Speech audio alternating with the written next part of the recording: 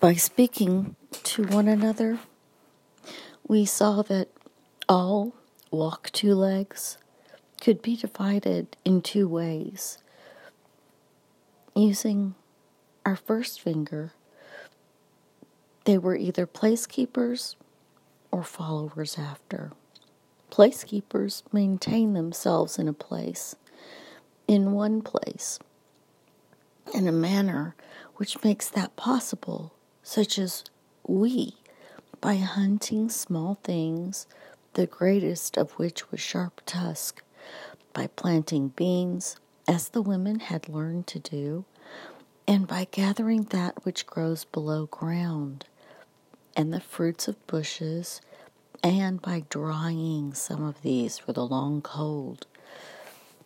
Now the followers after maintained themselves among the leavings of the great herds, and by gathering that which grows along the way. They didn't plant, they didn't dry nourishment against the winter.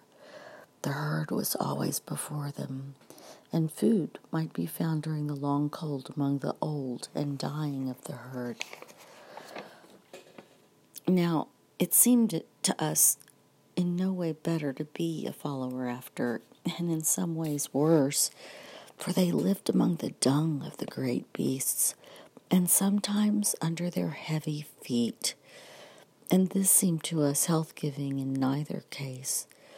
Neither was it our wish to pick over the dung for seeds as they did.